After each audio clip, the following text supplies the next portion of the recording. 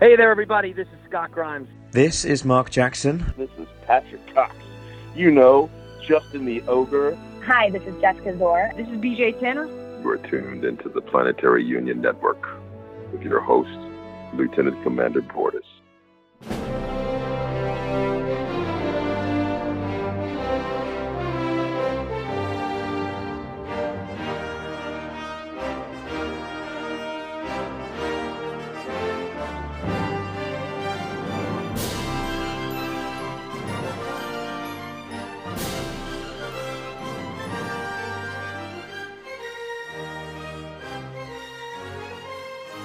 Hi, this is Joe Quickle, and welcome to a very special science episode of Planetary Union Network, the official Orville podcast. Joining me as co-host today is my wife, Megan. Megan is a huge fan of our guest, and why don't you go ahead and introduce him? Joining us today is a man that honestly really needs no introduction, but he is my favorite scientist alive, and we're so honored to have him. And so we're going to go ahead anyway and introduce world-famous astrophysicist Dr. Neil deGrasse Tyson. Welcome, Dr. Tyson, and thank you so much for being here today. Thanks for having me on the show. Now I want to know who your favorite scientists are who are dead. Your favorite one who's alive. I will have to say that would be Dr. Stephen Hawking. So you're right up there with the greatest I can ever imagine. Okay. All right. Okay, so you're not a stranger to podcasts, and you've been hosting the Star Talk podcast, which is now, I believe, in its 10th season. Yeah, thanks for that plug. It's we were kind of early in the podcast universe, and we're still there, going strong. Who were some of your favorite guests? Oh, great question. I have several. So loved interviewing Bill Clinton, and what my favorite story from that was in the Oval Office, in their sort of situation table or whatever they talk about at the table that's not his desk. He had borrowed a meteorite from either the Smithsonian or the NASA collection, and it just sits there in the middle of the table. And anytime conversations got tense, so the detente was not working or something, he would say, "That rock is 5 billion years old." And everyone at the table would just pause and then just sort of look at the rock, and it would reset the conversation to start with a more cosmic perspective, which, according to him, enabled many more agreements to be arrived at in the Oval Office that might have otherwise been possible. So that was a fun guest. Also, Biz Stone, which sounds like a movie star name. Some who are really in the social media universe might recognize it. He's one of the founders of Twitter. And he said something to me I have just never forgotten. He noticed that birds, when they're just sort of on the ground pecking away at crumbs you might have thrown them, they're all individuals. But then something can happen where they all take flight, and then they flock together. They all turn left, they turn right. It's mysterious to we humans, but surely the birds know what they're doing. And then something happens where it's time to stop. Then they all come back and land and go back about their ways. And before Twitter, there was no force to enable humans to flock. But in the world of Twitter, you can start something. It blew my mind. You could have everybody do the same thing at the same time for a short period of time, and then everyone goes back to being individuals. And I noticed this. I forgot the day, forgive me, but it was the day where it was announced that we got bin Laden. And I live near Ground Zero in Manhattan, and I was just minding my own business. It was late at night, I don't know, 11, midnight, very late. And all of a sudden I heard these crowds in the street. And there was noises. That's uncommon. And I looked out, and people were on their way towards Ground Zero. And I said, what happened? And then I looked in the news, and bin Laden was captured. Something organized everybody to flock. And that was social media, and was Twitter in particular. So it's moments like that in an interview where I learn, I interview people so I can learn. I get a perspective that was not otherwise something that came out of my natural training as a scientist, or even in particular as an astrophysicist. And what we just posted was an interview. We broke normal format of Star Talk where I normally have a co-host who is a comedian, and we bring in experts and things. This one, it was just the pure conversation I had with former astronaut Mae Jemison, and no stranger to space fans. And she's an icon, and she's brilliant, and has these ideas about the future of civilization and what we need to do about it. And so that conversation was so rich and so informed that we just let that run for the entire length of the podcast, and then we just posted that. That's incredible. Those are 3 amazing guests that you've had, and really tell us about the good things that social media has brought us, not just the bad things that sometimes we think about. Yeah, the trolling and everything else. Right. All of that. I just have second thoughts on the whole social media thing. That's fantastic. But yeah, the good things give you renewed confidence in it. Perfect. All right, so you've had a long history with the Hayden Planetarium.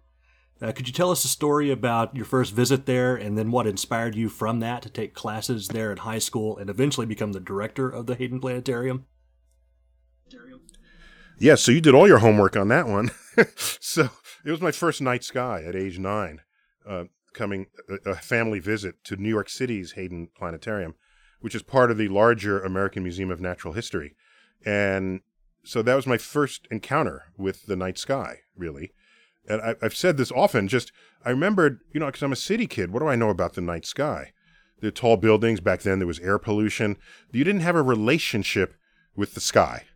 You had a relationship with people and buildings and pollution and cars and traffic and violence. So a trip to the planetarium was this magical excursion. And it may be the very first virtual reality encounter anyone ever had. Just going inside the dome of a planetarium where they dim the lights and the stars come out. And I just thought it was a hoax because there were just too many stars on the sky. I knew how many stars. There were 12 stars in the night sky. There was not countless thousands. And so that was my sort of baptism. And I think the universe chose me, in a sense. I had no options after that but to be a student of the universe itself. I love that.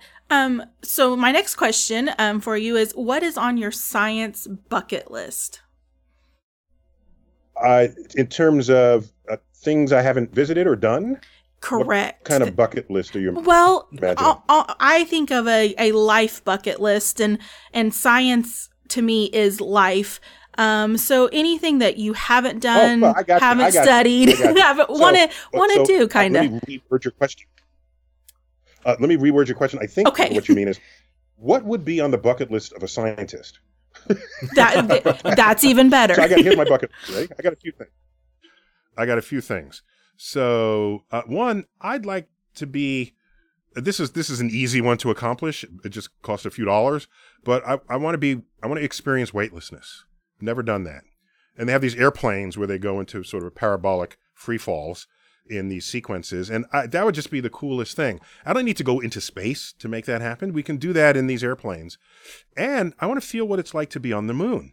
They have trajectories that'll give you 1/6 gravity, such as what's on the moon, or 40% of Earth's gravity. That would get you Mars. I just want to feel what that's like for a little bit.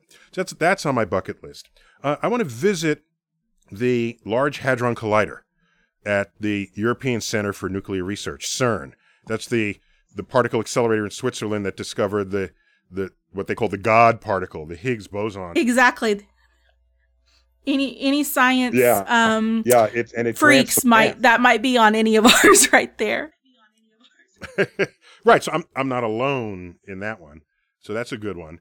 And let me see what else. I know what I want. I want world peace. Am I allowed to wish for that? Yes.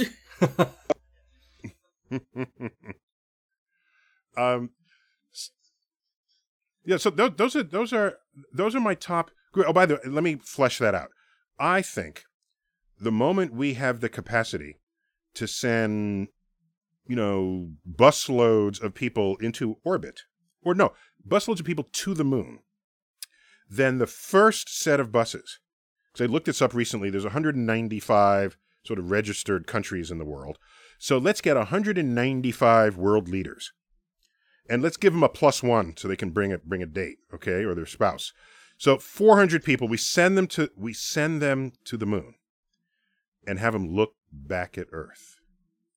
And they will see Earth as nature intended you to notice it, not with color-coded boundaries of the countries you rule or the countries you live in, but with just the blue of the ocean and the brown and the green of the land and the white tops of the clouds.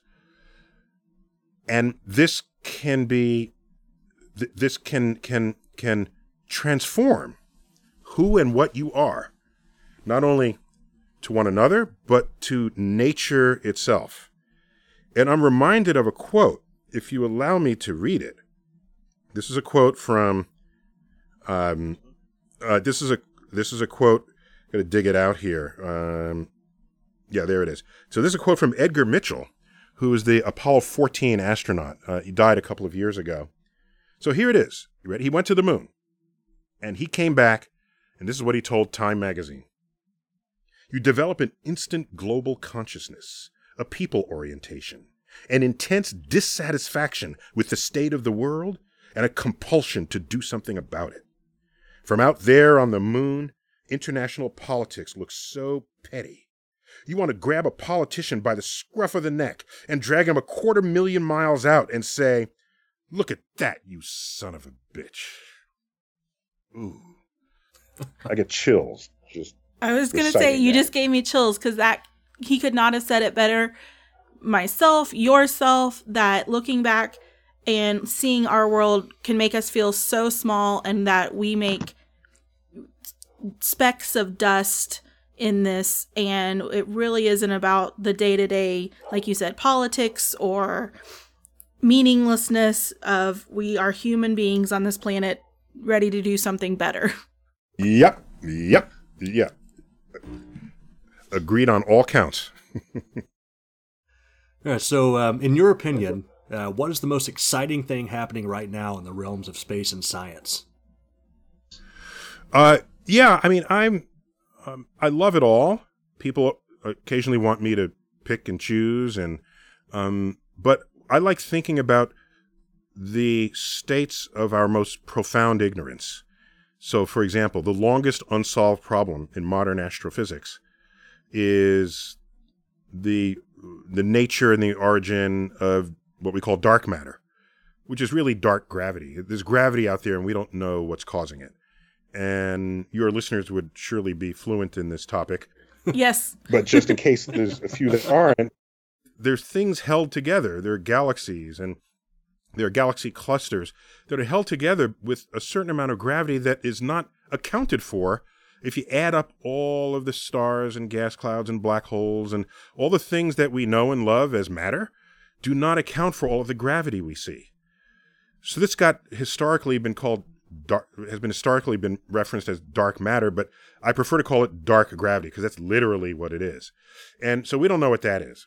We don't know what dark energy is. This is another mystery in the universe. It's been with us for now 20 years, and it's the acceleration of the expanding universe. There's a mysterious pressure in the vacuum of space that is overcoming the urges of gravity to recollapse the universe, and it is sending us expanding in an accelerated rate.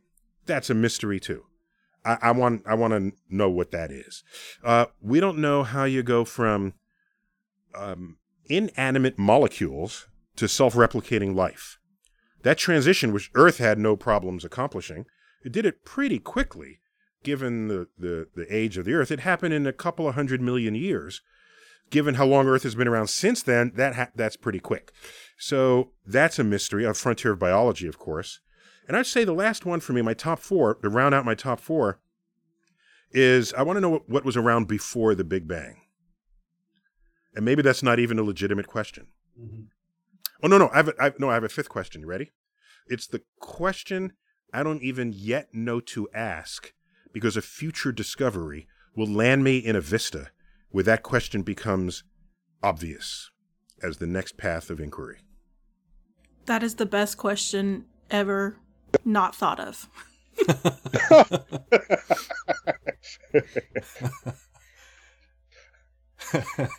All right. So, since 2019 marks the 50th anniversary of the Apollo 11 landing, kind of thinking about the next manned mission somewhere. So, how long do you think it'll be until we actually have a man landing on Mars? Possibly never. And I'm not saying that because I'm a pessimist. I'm saying it because I read history and I understand why we do things. If you look at the writings in the early 1970s, after we had just landed on the moon and been there several times, they said, oh, the next ambitious project will be to land men on Mars in the 1980s. Well, these people are thinking that we just went to the moon because it was a cool thing to do, or because it was in our DNA, or because we're Americans and that's what Americans do, we explore. And completely missing the fact that we went to the moon because we were scared witless over the Soviet Union, because they had beat us in practically every other measure of space achievement. They had the first artificial satellite. They had the first non-human animal, the dog Laika. They had the first human. They had the first female. They had the first black person, a Cuban astronaut. They had they had so many firsts. And you go back even further, turn of the century, there's a guy who invented the rocket equation. It's the equation that tells us how much fuel you need to deposit a payload at some distance away from the surface of the Earth. Can't have rocketry without that. So they were beating us in everything, and we're trying to show the world that we're the right way to go. So that's why we went to the moon. There was a military driver that made that happen. So to just think, let's put people on Mars because that's what we should do next, fine. But my read of history tells me that's not going to happen unless there's an economic or military motivation to do so. So here's what you need. You need China to just leak a memo. It doesn't have to be a real memo. Just leak a fake memo out of their headquarters, their political headquarters, that said they want to put military bases on Mars. Right? And let us get a hold of that. We're on Mars in 10 months. 1 month to fund and build the spaceship, and 9 months to get there. We'll have people on Mars immediately. But without that kind of incentive that has driven nations and cultures to achieve, or more specifically, to spend capital, human and financial capital, I just simply don't see it happening. Great perspective. I really like that. And I had heard you say before that we needed that economic motivation. Just didn't know if that had changed in the past couple of years of our political climate, or if you even thought it was in the realm of existence right now. So that's a really great answer on if we'll ever land on Mars. I like that. So here's I think the most realistic scenario. So Elon Musk, he's at the front of the line wanting to land people on Mars. And I will never get in the way of someone with that level of ambition. Okay? I'm not going to say, no, you can't do that. No. Go at it, Elon. But here's the difference. What I think will happen is there will be some motivation, not exploratory motivation, some other geopolitical motivation to put humans on Mars. And the government will say, damn, we don't have a spaceship to do this. And Elon Musk says, I do. He rolls out his Mars rocket that he's been working on for 10 years. And then Elon gets to be the first to land on Mars with his rocket, but he's not doing it as part of a business model. He's doing it with American taxpayer money in the fulfillment of a geopolitical goal. I totally see that. So we have a kind of outside the box question, but I know you like those. We see faster than light travel on a lot of sci-fi shows in the past and currently today. What do you think of traveling faster than the speed of light? And in your opinion, would you think this would be even molecularly possible? Okay, so here's the thing. You can't have a space science fiction movie unless somebody's traveling faster than light. They'd be really boring movies. Okay? If you take the fastest spaceship we have ever built, okay, they were not crewed. They were, nobody was on them. They had satellites on them. So Voyager, one of the Voyagers, the fastest thing we've ever sent, or the New Horizons mission to Pluto. These are some of the fastest things we've ever sent. If you instead aimed that for the nearest star system to the sun. That would be Alpha Centauri, of course, as all your listeners know. Yes, how long will that take to get there? With a tailwind, 50,000 years. Okay. So there's human lifespan and there's 50,000 years. These are non-commensurate numbers. So we live long enough to move around the solar system, but not enough to go star to star. So if we want to go anywhere in the galaxy, even visit our nearest neighbors, we need a new understanding of the fabric of space-time. We need warp drives, period. And this enables you to go faster than light. Now, one of the problems, which they hardly ever address in these shows, that if you go faster than light, you actually have some access to travel into your own past. That's usually ignored unless it's a specific time travel movie. And so there's some issues there regarding that. So what you'd have to do is you travel faster than light in a loop that got you back around to where you are, and then you will then occupy a time previous to when you left. And then if you prevented yourself from going on that trip, then you would not have been there to prevent yourself from going on that trip. So these are interesting time travel paradoxes that most are just swept under the rug. I love that. The fact that I even followed your statement and understood what you were saying makes me probably the happiest human alive right now. So yeah, so you need faster than light travel for all your good storytelling. And however they accomplish it, I have no problem. Call it hyperspace, call it whatever you want, but you need it. Otherwise, you're not crossing the galaxy during the TV commercial. Duly noted. Okay. How did you get involved in becoming the host for the successor to Cosmos? That's a great question. So, believe it or not, most of my engagement with the public is passive in the following sense. I don't wake up every morning and say, how am I going to reach the public today? What new way can I invent? This is not my thoughts. I'd rather just stay home or just go to my office. So what happens is people call. They if it's a documentarian, they'll say, oh, we need a soundbite. Or if it's the evening news and there's an event, there's always, the universe flinches every now and then, more every now than every then. But, there's eclipses, we discover a new planet, there's a supermoon. Don't get me started on that. But there's stuff that makes you want to look up, and I get a call. So I try to be as good at that as I can, because why not? If you have 3 minutes on the air and they want to know something. So I tried to work on the soundbite, which is this combination of, is the information interesting? Is it tasty? Tasty enough to want to tell someone else? And does it make you smile? Make you enjoy having learned that information? For me, that's the anatomy of a soundbite. And when I am in the process of delivering soundbites, those are the criteria, that's the filter that I use to pass information through so that the interviewer will enjoy it, and perhaps so will the viewers. So that's what I do. But then I just go home, right? All right. Here's what happened with Cosmos. I reconnected with Ann Druyan. Ann Druyan is the widow of Carl Sagan. She's a hugely talented person in ways that people are only beginning to discover out there. The public is only beginning to discover. She co-wrote the original Cosmos with Carl Sagan and with Steve Soter. So she was one of the original writers from the 1980 series. And she co-wrote the 2014 Cosmos, my stint as host. And she co-wrote the next Cosmos, where I once again serve as host. She feels the universe. So anybody could just write information. You could put a wiki page in a documentary video and talking about the moon, Mars, and beyond. You could do that. But what distinguished Cosmos from all other documentaries is that you're not even thinking documentary when you're looking at it.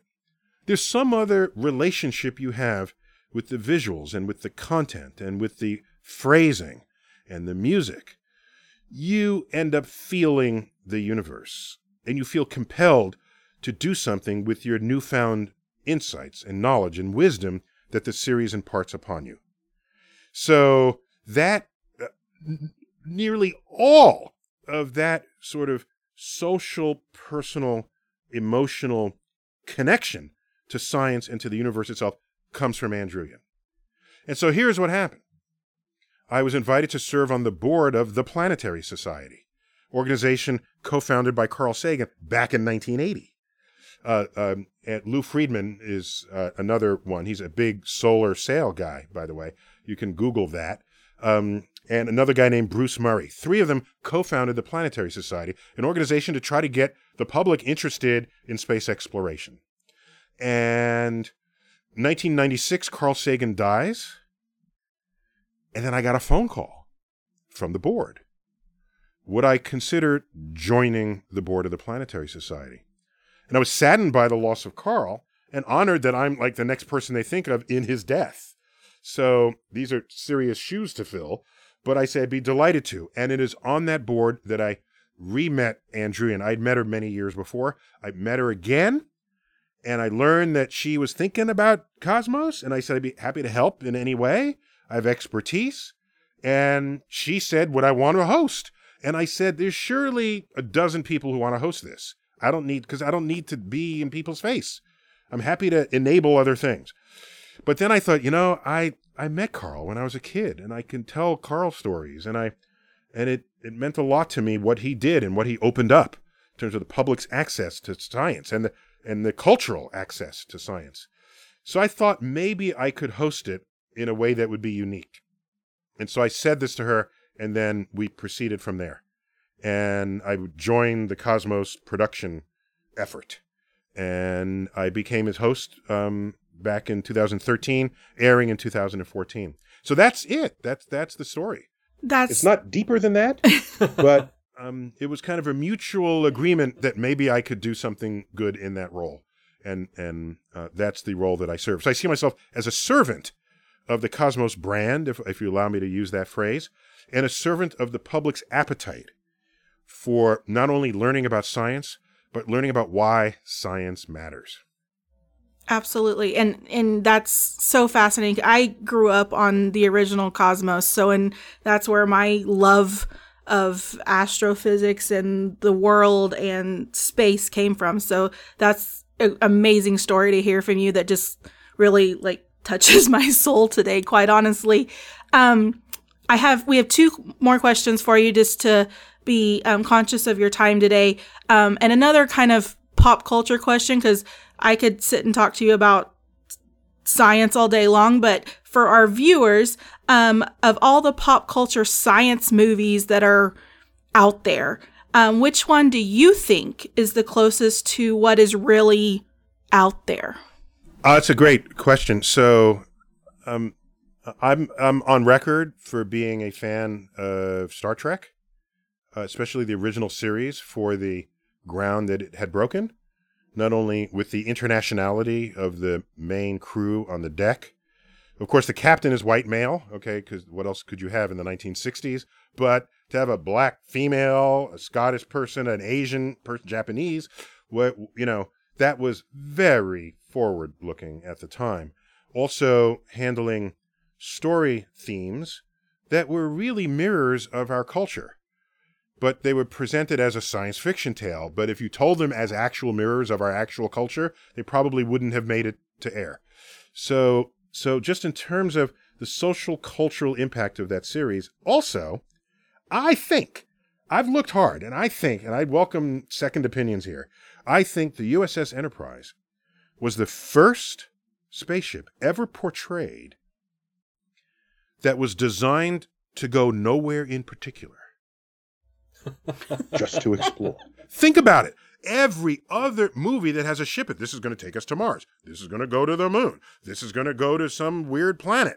This is the point of this spaceship. And then you park it over on the side and you do your thing and then you go home. Not so the Enterprise. That to that which is so obvious to us today in retrospect, at the time was this leap of imagination of what the future might be. And to this day, that influences how I think about it. People say to me, what should be the next destination in space? My answer is everywhere. Everywhere. Turn space into our backyard and do not pre-ask where you want to go. Let people explore. So for me, and the fact that they had some caring for reality, okay, photon torpedoes, lasers, phasers, they had something that looked for all the world like a microwave oven long before there were microwave ovens. And there I was. I've said this before, and I will be happy to delightfully embarrass myself again by telling this again, that I saw it in first run. That's how old I am. And I saw the weapons and the warp drives and the beam me up and all of this. I said, yeah, that's the future. And then they would walk up to a door and the door would just automatically open. And I say, oh, that'll never happen. How does the door know you're there? It can't know that. How does it know? And so never try to get predictions of the future from me, because I got it all wrong from that. So Star Trek, I liked their attempt to get as much science right as they could. Let's fast forward to modern times, and you have movies that give a lot of attention to scientific reality. We go back to the 1990s. There was Contact, based on the novel by Carl Sagan, that had excellent science advisors, including Carl Sagan himself, of course. There was the movie Deep Impact. If you're going to have asteroids take us out, you don't have them all aiming for, monuments, all right? And I don't know if you remember, in Armageddon, there was an asteroid that hit the Chrysler Building in Manhattan. No, that's not going to happen. It decapitated the... Oh, come on, Dr. Tyson. You took out the clock. You just ruined my entire high school thought process. I'm just saying, don't get me started about movies. But the Deep Impact movie, it knew that most of Earth's surface is water.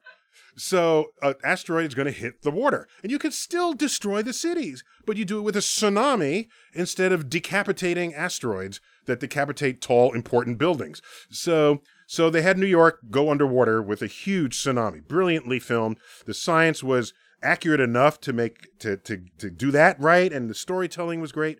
And also, of course, it doesn't even need to be mentioned, but I'll do so, The Martian. Yes. The Martian had 99.9% of everything accurate.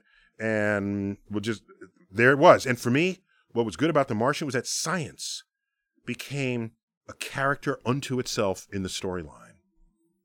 That was the first movie where I think you could legitimately turn science the noun into science the verb. As Mark Watney said in the trailer, I'm going to have to science the shit out of this. And each day you'd wonder, how is he going to not die today? What kind of innovative knowledge will he bring from engineering and all the branches of science? So that was the suspense. It wasn't, are they in love and they're not going to be in love, or is he going to do this and he's going to meet his family and his kids? It's how is he not going to die today? That was sufficient suspense for us all. So that's where I sit in all of this. And one last thing about Armageddon.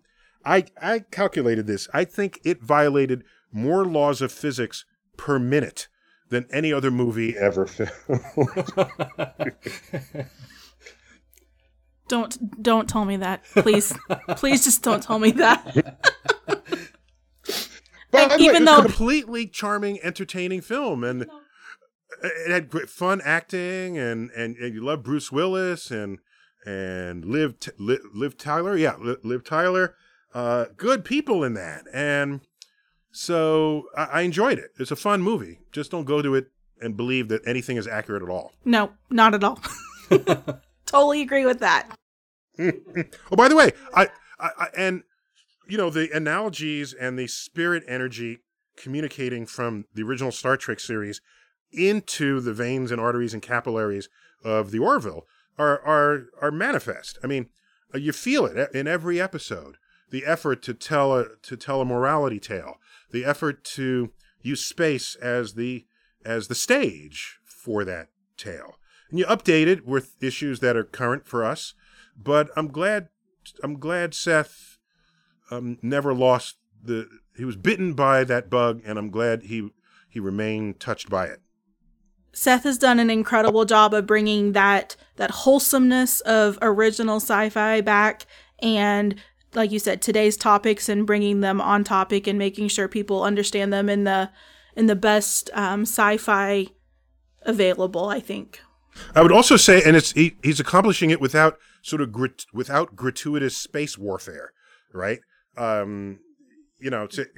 is Star Wars? It's like a Western in space. Everybody should shoot 'em up, and it's a creature that's got the gun. All right, but there's still a gun on your holster, right? So, anyhow, that's my sort of my world view there.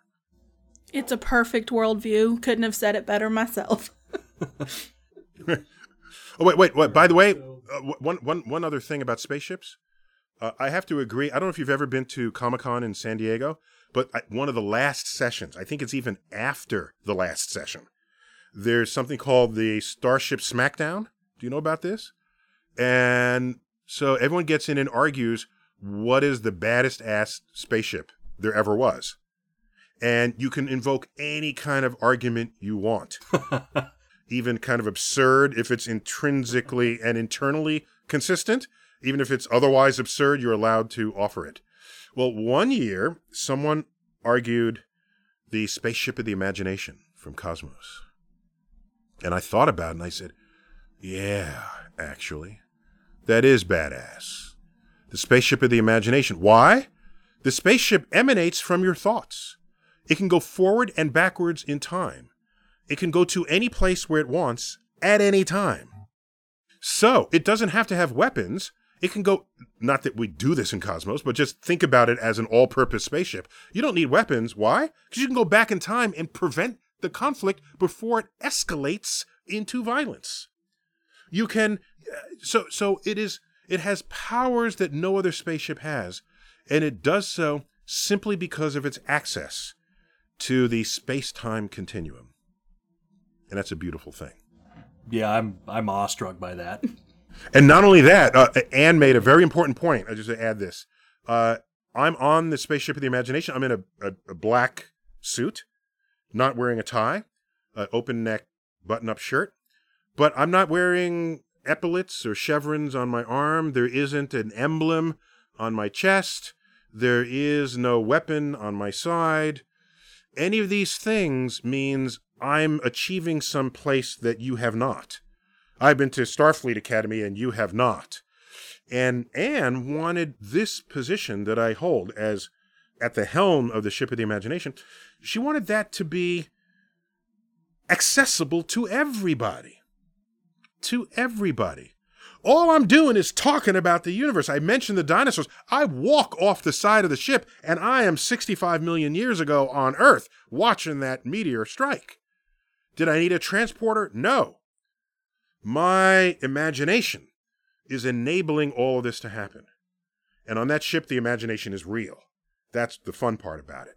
And, of course, we have all the special effects and the digital thing. That's what enables the power of this ship to do all that it is scripted to do.